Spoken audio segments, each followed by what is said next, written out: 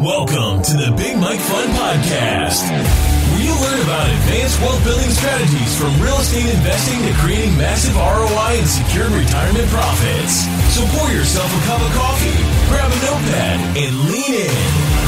Because Big Mike has got the mic, starting now. Welcome to the Big Mike Fund Podcast. I'm the Big Mike. Mike Zlatnik. Today it is my pleasure and a privilege to welcome back my really good friend, Fuquan Bilal. Hi, Fuquan.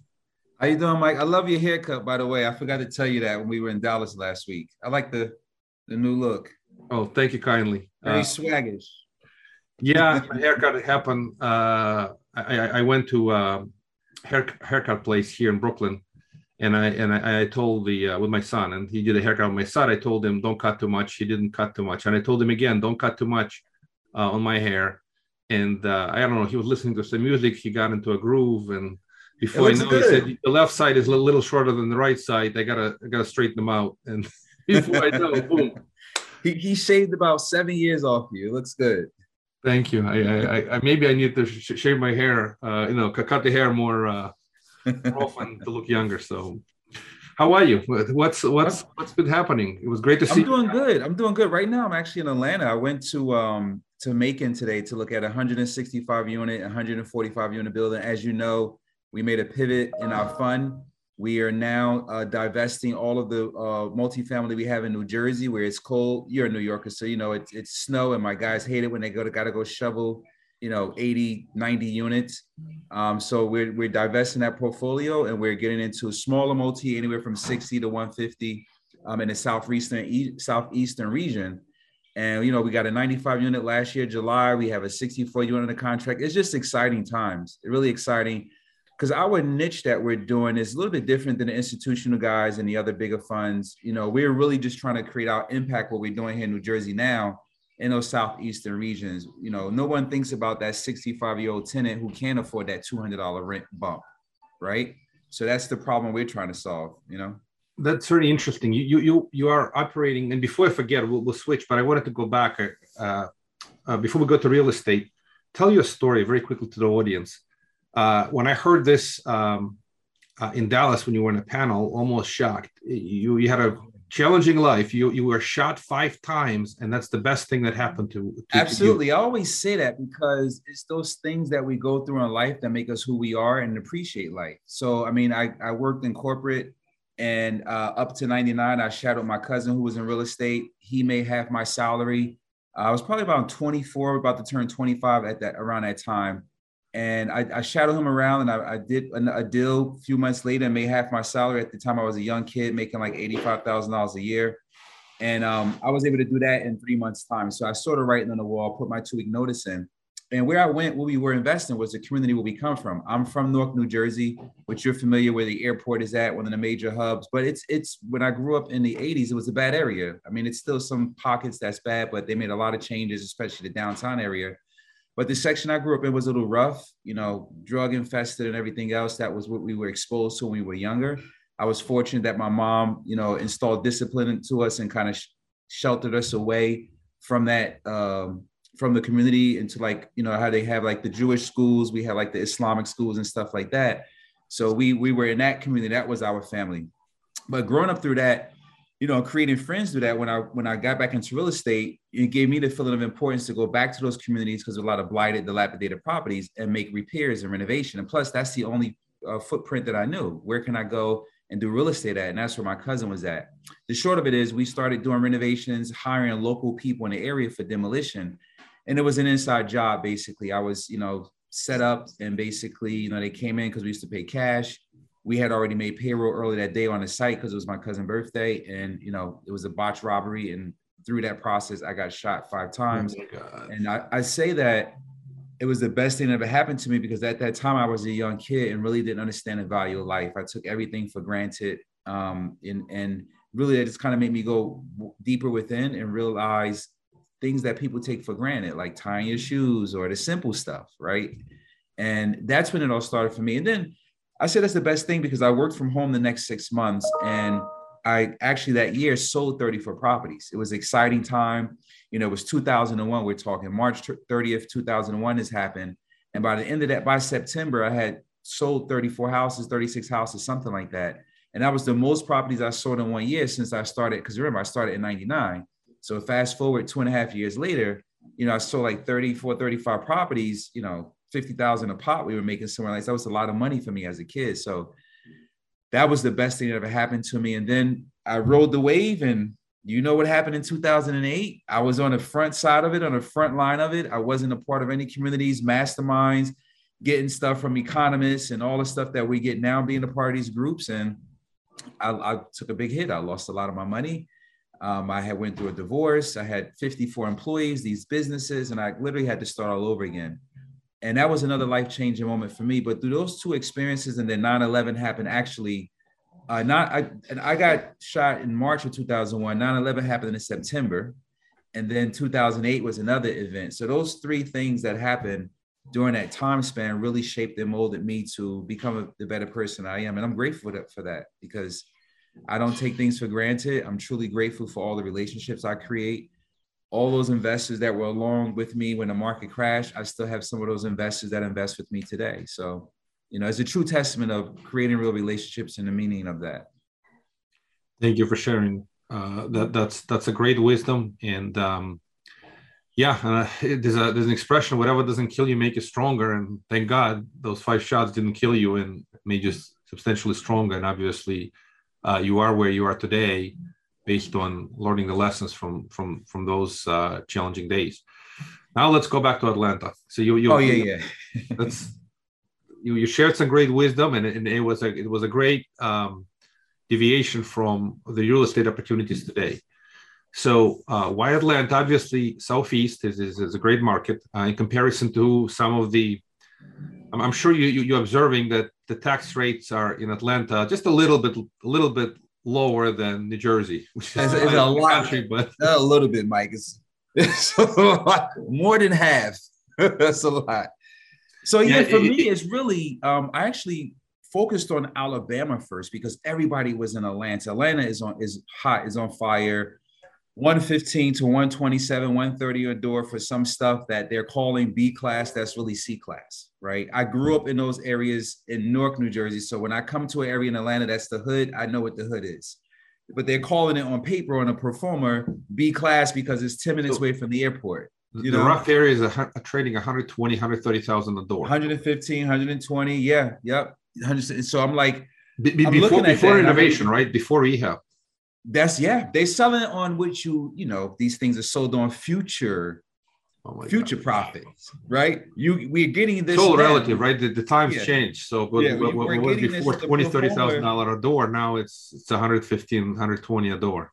Yeah. So they're giving you a pro forma based on what you can do once you get in and turn a rent over and make your improvements on 2 years. And I'm like, no, I want to buy off of what you're collecting now. Like, that's what it's worth, not what I can do. So you want to profit off of what I could pinch, essentially, what I have to do. So I focus on Alabama, though. That's really where our footprint is in Alabama, because I saw everyone going to like the Sun Belt, going like the hot areas, Atlanta and everywhere else. So Florida and other places. So let me focus on where too many people is really not in that section of that space listed. I know like Birmingham, certain areas like that. So we planted our flag there first. We found some product there, started creating relationships with brokers, started going into the city and finding out what the needs are.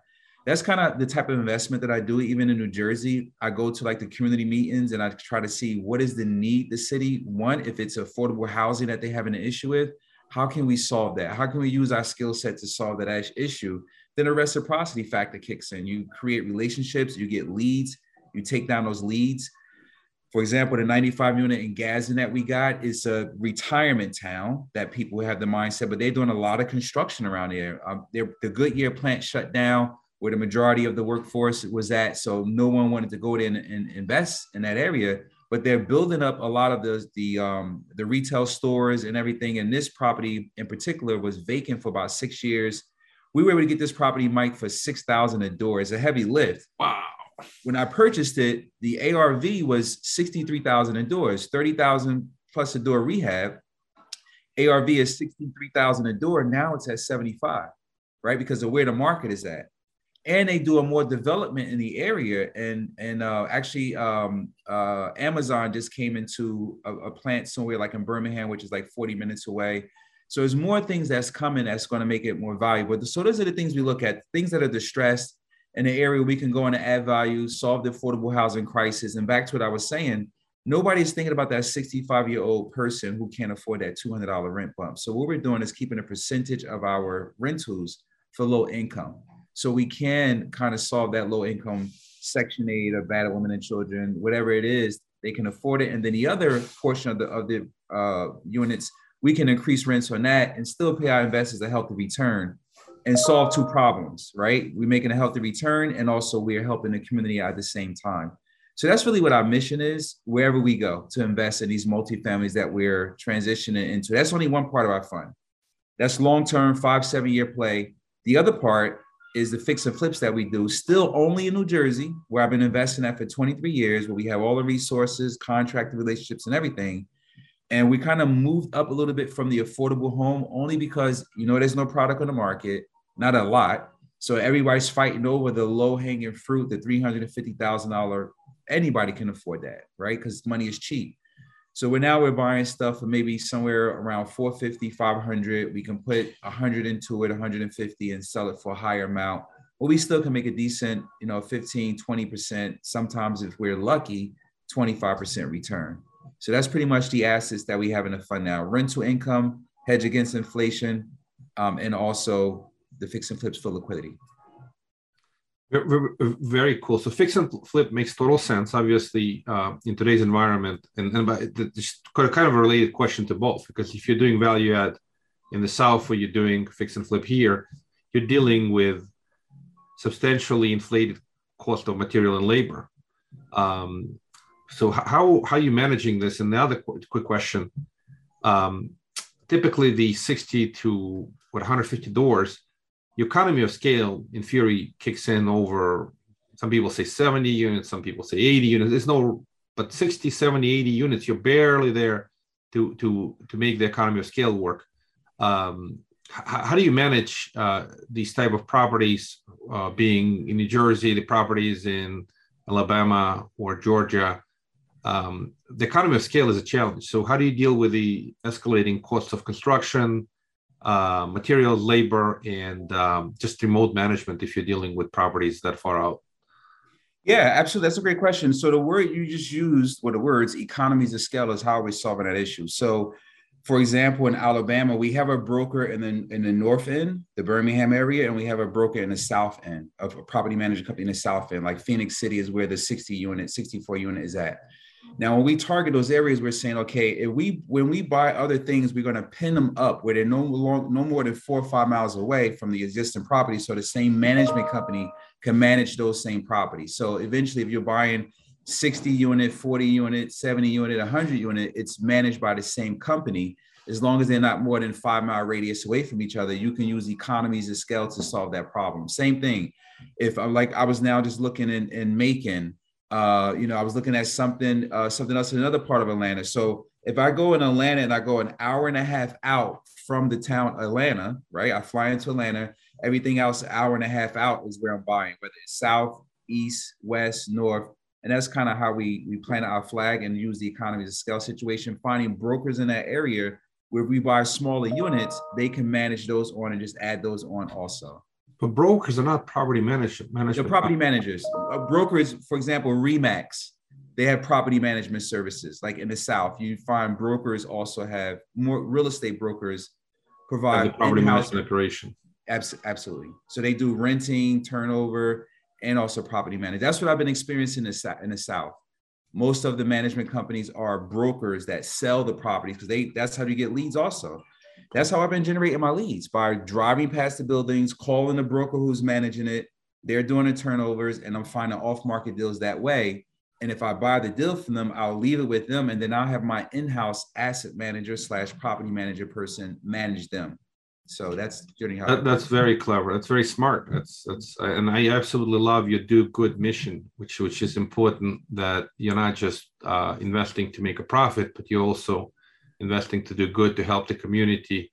And you can get the especially small town mayor, maybe local councilman to tell them you're here to make a difference, not just to come in and make a profit. So absolutely, and to touch on what you were talking about, labor and materials, because we all know that's an issue in our business also now with the war going on and shipments and everything else.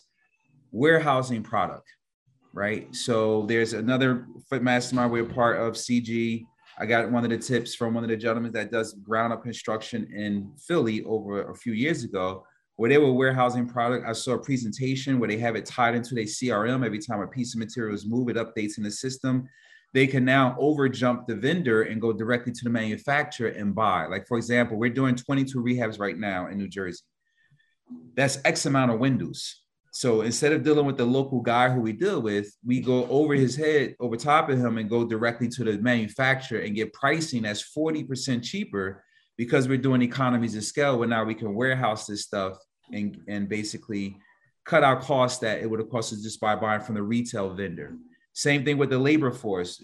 These contractors that I'm dealing with, I have like real relationships with them. I know their families. You know, there's Glenn, our buddy, I always say, Glenn always said there's two things you need to do in this business: keep the investors happy and keep the tenants happy. I like to add on three: keep the contractors happy, because that's your network, right? Those are the people you're dealing with. You keep your investors happy, you keep your tenants happy, you keep your contractors happy. Now, it's not going to be a perfect world. You're going to have different challenges that you go through. But if you have that in mind and you have your team have that in mind, providing excellent customer service and support, you know, you can manage. Yeah, it makes total sense. I'm just going to comment from the point of view, we are working on a very large project in Indianapolis with the same institutional quality sponsor. And it's over 1,200 units in a single property, large property. And it's exactly what you said. He has his own warehouses. You have to have, when you are a big operator, you obviously have your own warehouses and you store your materials and then you buy in bulk. The same concept can apply to smaller projects, as long as you can have 2, 3, 4, 5 properties in the same area, more or less. You could buy in bulk. So you're using the best practices from a big operator on a smaller projects, and the labor.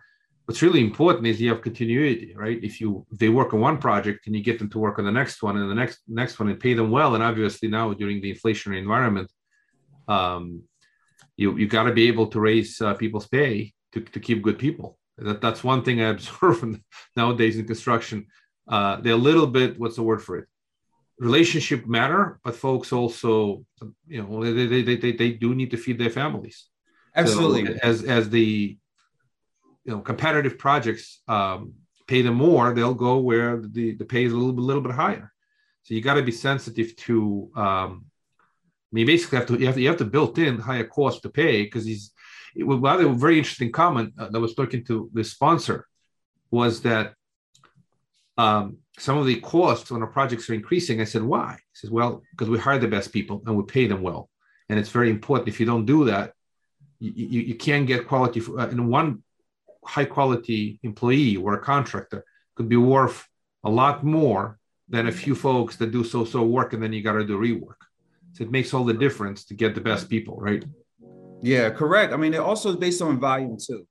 If we can commit to giving these guys, if I have 3 or 4 plumbers working with our general contractor and we say, look, we got 22 projects, we're going to give you 6, we're going to give you 6, we're going to give you the rest. You're guaranteed to get these properties if you give us this pricing. But if we can't come to terms, maybe we'll just give you 2. We're still going to keep you busy, but we're looking for people to work with us on the economies of scale. So that's why I said that those words you mentioned plays a very big part with labor force and materials. And when you're negotiating anything, if you're giving them work that's going to keep them busy to feed their family, would you rather have a big paycheck now and then don't have consistent work? Or would you rather know you have work for the next, 10 months in a row back to back? Yeah, safety, of course. But the other crazy thing that happens, if you give them really more work, you should get discount, but it can also mean higher pricing because there's an interesting phenomenon that happens. Because the more projects you have, the more kind of management you have to have, and you end up actually costing a little more. But let's go back to the other opportunities that you're seeing. So you're moving south. You're not taking any more in New Jersey or other than fix and flips. and you're working in the smaller towns. You're staying away from the bigger towns. Are you finding good deals just because of your good marketing, your relationships, and what do you see happening with rents? Are the rents likely continue to you see the rent improvements over the next few years? We're still in pretty heavy inflation period. Is inflation in your view going to continue?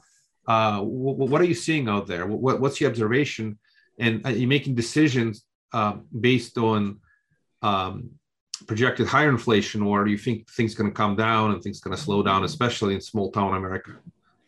Yeah, it's a great question also, because actually, like today, we did the analysis. It penciled out a cash flow based on the risk-adjusted metrics we put in place. So my purpose today was coming out and meeting management, right? So I met with management and I asked the lady today, I said, look, because the property manager, who's her boss, like, yeah, we got these 20 new units because they had a fire and they just redid 20 units, brand new LVT floor and everything. And he said, hey, we can get $875 for these 2 bedrooms, where the other units we're only getting $685 for the 2 bedrooms. So we can bump it up another $195 or whatever it is, because they're brand new units. And these are really nice stainless steel appliances and everything. So I said, well, how long would it take you? Because the pro forma, you're matching getting all of these units up to that rent over the turnovers. And I asked the young lady who actually deals with the tenants, who have the relationships, and she lives on site in one of the apartments. I said, realistically, how do you think you can achieve that with what you just said, with inflation and people having struggling and everything else, COVID? She said, I'm going to be honest with you. I think I can take them up another $100. And that was exactly what we underwrote. So really getting that information, boots on the ground, from the staff that work there and speaking to some of the tenants in the parking lot. That's one of the things that I'm probably sure other people do that as well. But I throw the Timberland boots on, I come out and I stand at the bus stop. I talk to the local people. I go to the police station. I go to the fire department. I do more than just the data, the sensory data and all that stuff. I come in and I do real ground in the boot people due diligence and get my information that way. And then make sure I have my numbers in my underwriting that makes sense, where I can reach my projected performer. And I've been finding out, well, that you can't go off the performer. There's always a bunch of lies. You have to go off of what you put together where it makes sense. So when you give it to a lender, it kind of makes sense. And plus, when you show investors, if you go above and beyond that, then you're a superstar, right? If you say, hey, we're going to bump rents up 100, but we wind up taking them up 140, 150, then, it makes us look better. So that's kind of what we do to find the metrics and what we need to find out the deal makes sense, so to speak. So all this is great wisdom. And how many deals do you reject per? Oh, we kiss a lot of frogs, Mike. We kiss a lot of frogs. We kiss a lot of frogs. I probably underwrite on a monthly basis. I would probably say maybe about 25 deals on a monthly basis. And I probably only fly out to maybe look at 1 or 2 out of that. That pencil out and makes sense. The pro forma looks right. I start doing due diligence, poking around, asking questions, calling other property managers, getting some realistic numbers, and if it's around when I'm flying out, I'll drive by and get a feel of the area, speak to some people at the bus stop. Hey, you live at this building? I was thinking about moving here. I throw my disguise clothes on. What are they charging for rent? I'll call, go to other property management companies like I'm a tenant, ask questions, the whole due diligence stuff. And that stuff don't pan out. These guys are selling off of what it can be in the future. And I like to buy off of what I can buy now. If it's value, I'll give the owner a little bit more. But, I want to buy off realistic numbers. So that's how we do it, which is probably a little bit more work. I'm used to that from buying second mortgages, which is a whole nother strategy we used to do. It's much more work and due diligence than that.